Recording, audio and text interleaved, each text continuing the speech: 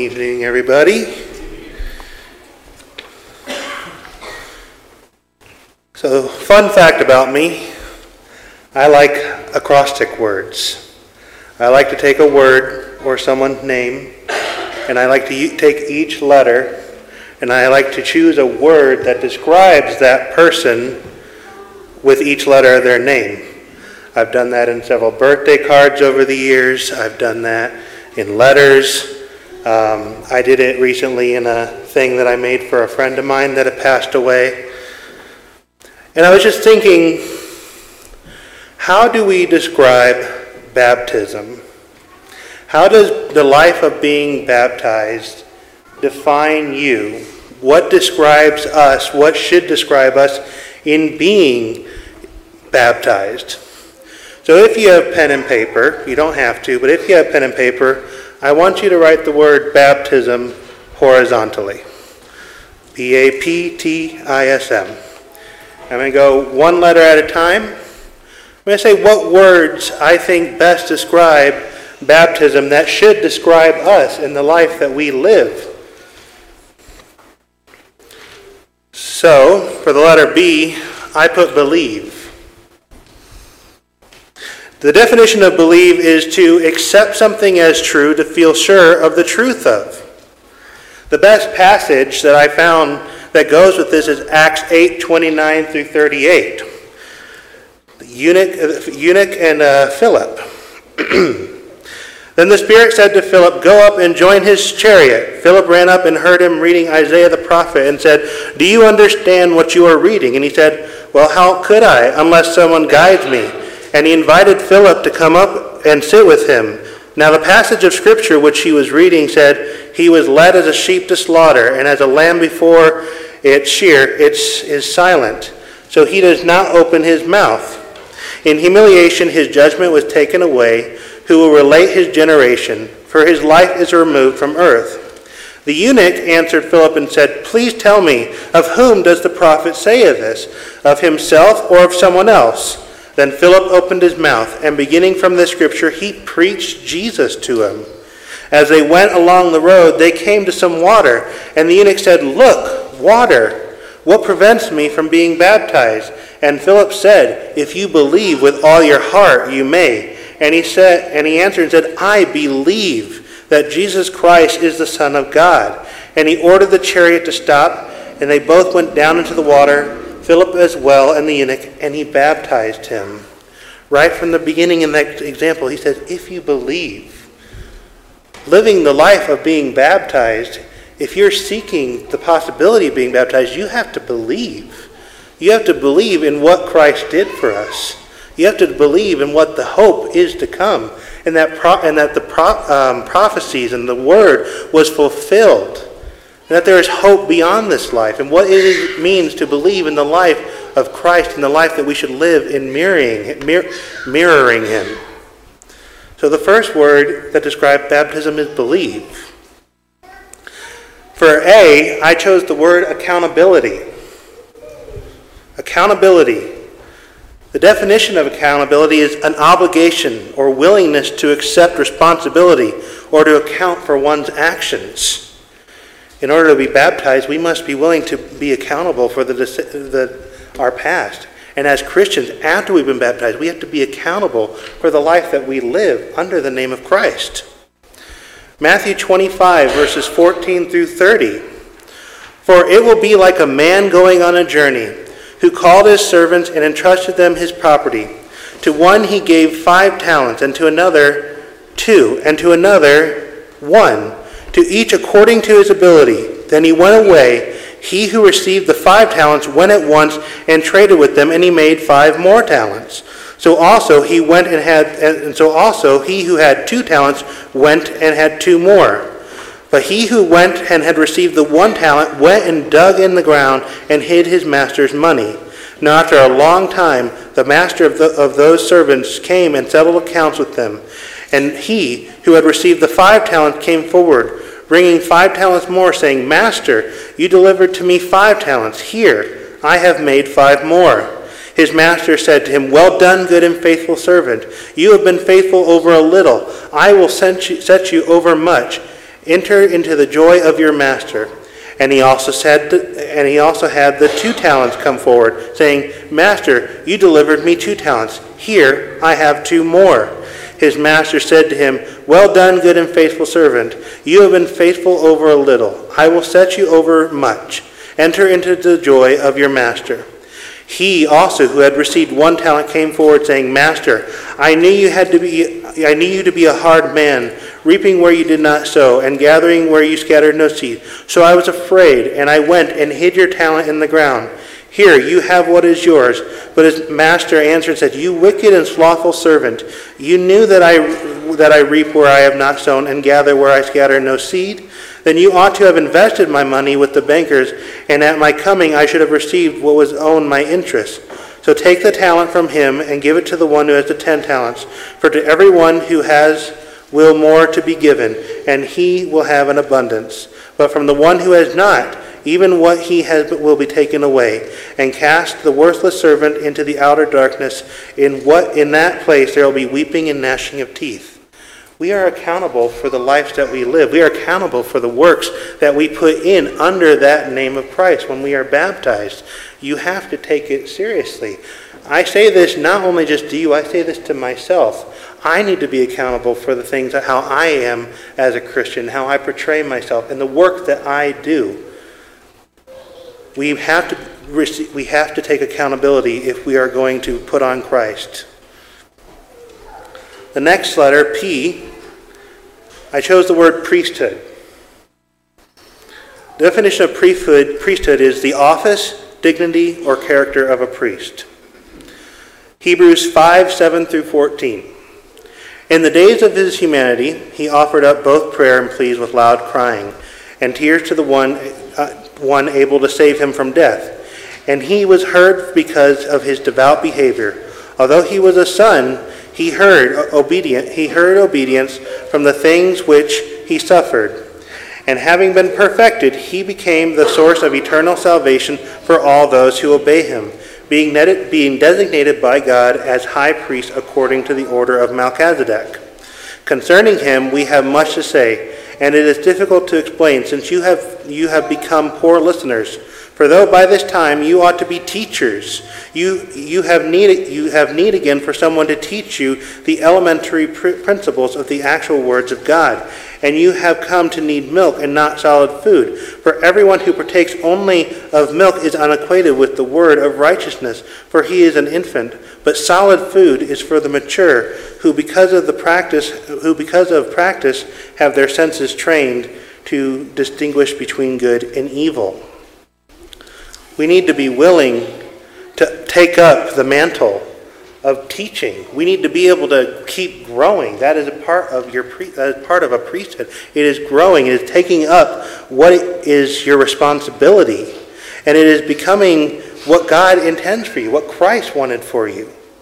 And you don't just stay back on little word. And again, speaking to myself, I need more word in my life.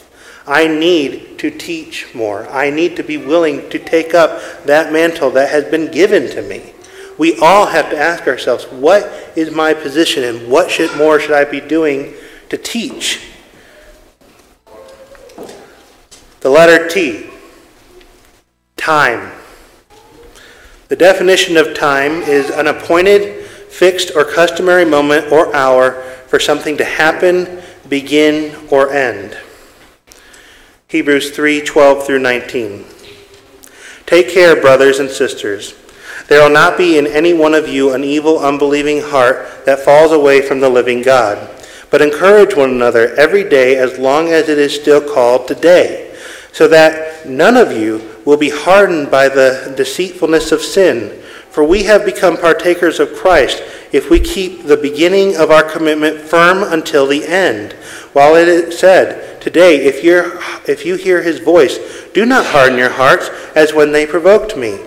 For who provoked him when they had heard? Indeed, did not all those who came out of Egypt led by Moses? And with whom was he angry with for 40 years? Was it not with those who sinned, whose dead bodies fell in the wilderness? And to whom did he swear that they would not enter his rest, but to those who were disobedient? And so we see that they were not able to enter because of unbelief. Living the life of a Christian, taking on that baptism, making sure it defines you, requires our time. I like the wording of from beginning until end. From the moment our life begins as a Christian, we have to put in the time and the work in to grow with him until our very last breath. Right now in classes we're talking about the season of life. It goes perfectly. What are you doing with your time in your season of life? Are you growing in your time in that season to go on to the next season, to make a change and effect on those coming up in the seasons behind you? I is for immersion. Romans 6:1-7. The definition of immersion is to plunge into something that surrounds or covers. Romans 6:1-7. What shall we say then? Are we to continue in sin so that grace may increase? For far from it. How shall we who died to sin still live in it? Or do you not know that all of us who have been baptized into Christ have been baptized into his death? Therefore, we have been buried with him through baptism into death, so that just as Christ was raised from the dead through the glory of the Father, so we too may walk in newness of life. For if we have become united with him in the likeness of his death, certainly we shall also be in the likeness of his resurrection. Knowing this, that our old self was crucified with him, and that our body of sin might be done away with, so that we would no longer be slaves to sin. For the one who has died is free from sin. When we are baptized, we are freed, and a slate is made clean. It is up to us to truly remove the filth of sin from our lives. Christ did the ultimate sacrifice of giving you that opportunity. When you have done that, your slate is kept clean. But then it is your duty to make sure you are keeping that slate clean. You are immersed with Christ. It's going to get dirty sometimes. I admit to you, my slate has gotten dirty. But thanks be to God for the grace that is given through him, through Christ's death, that as long as my heart truly seeks repentance for my sins, that slate can continually be cleaned. S, I had to choose two words. Sacred covenant. The definition of sacred is devoted exclusively to one service or use, as of a person or purpose, entitled to reverence and respect, worthy of religious veneration, holy. The definition of covenant is a usually formal, solemn, and binding agreement. The passage I selected was Titus 3, verses 5-8. But when the kindness of our God, our Savior, and his love for mankind appeared, he saved us, not on the basis of deeds which we did in righteousness, but in accordance with his mercy, by the washing of regeneration and renewing by the Holy Spirit, whom he richly poured out upon us through Jesus Christ our Savior, so that being justified by his grace, we would be made heirs according to the hope of eternal life. This statement is trustworthy, and concerning these things I want you to speak confidently, so that those who have believed God will be careful to engage in good deeds. These things are good and beneficial for people. Being baptized into Christ, what your baptism defines you in is that you have a sacred covenant with God, with Christ. He started that covenant by doing what he did, by dying for us, becoming that ultimate sacrifice. And when you chose, or if you are thinking of choosing to put that on, you are making that sacred covenant of what he did for us, in choosing to, I promise, to live my life to the best of my ability to fulfill the words that you have bestowed in me. Sadly, we sometimes break our covenants.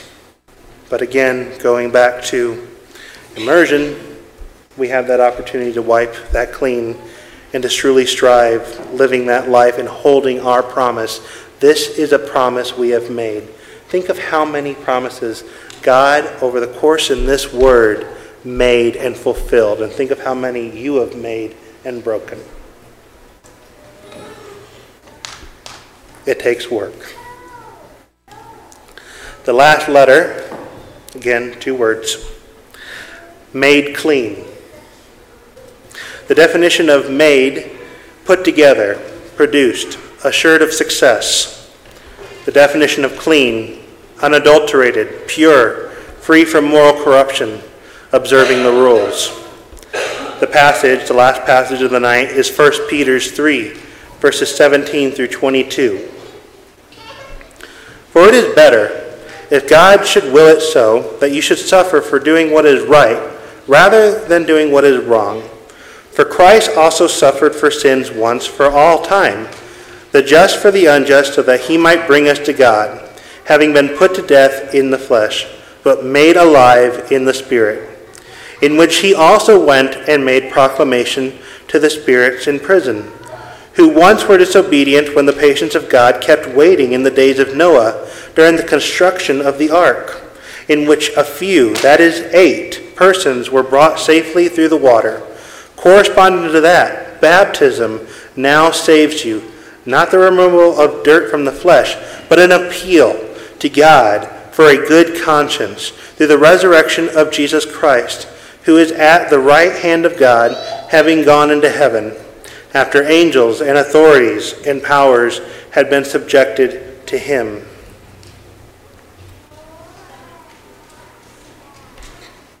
Being put into baptism, defining it as who you are, means putting yourself together under Christ.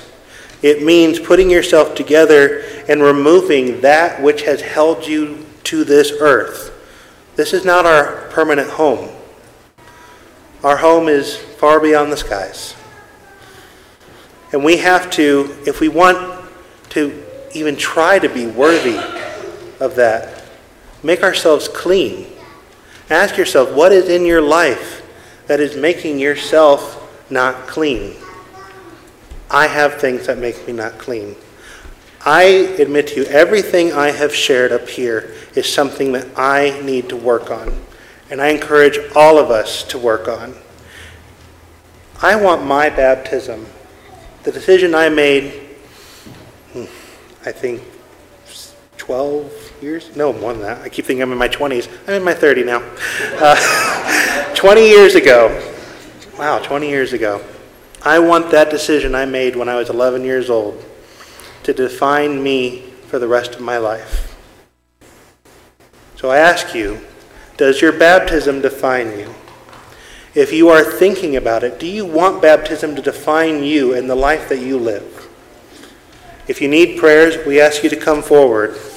If you are thinking about putting Christ on, we ask you to come forward. We will pray with you. We will celebrate with you. We will become your brothers and sisters.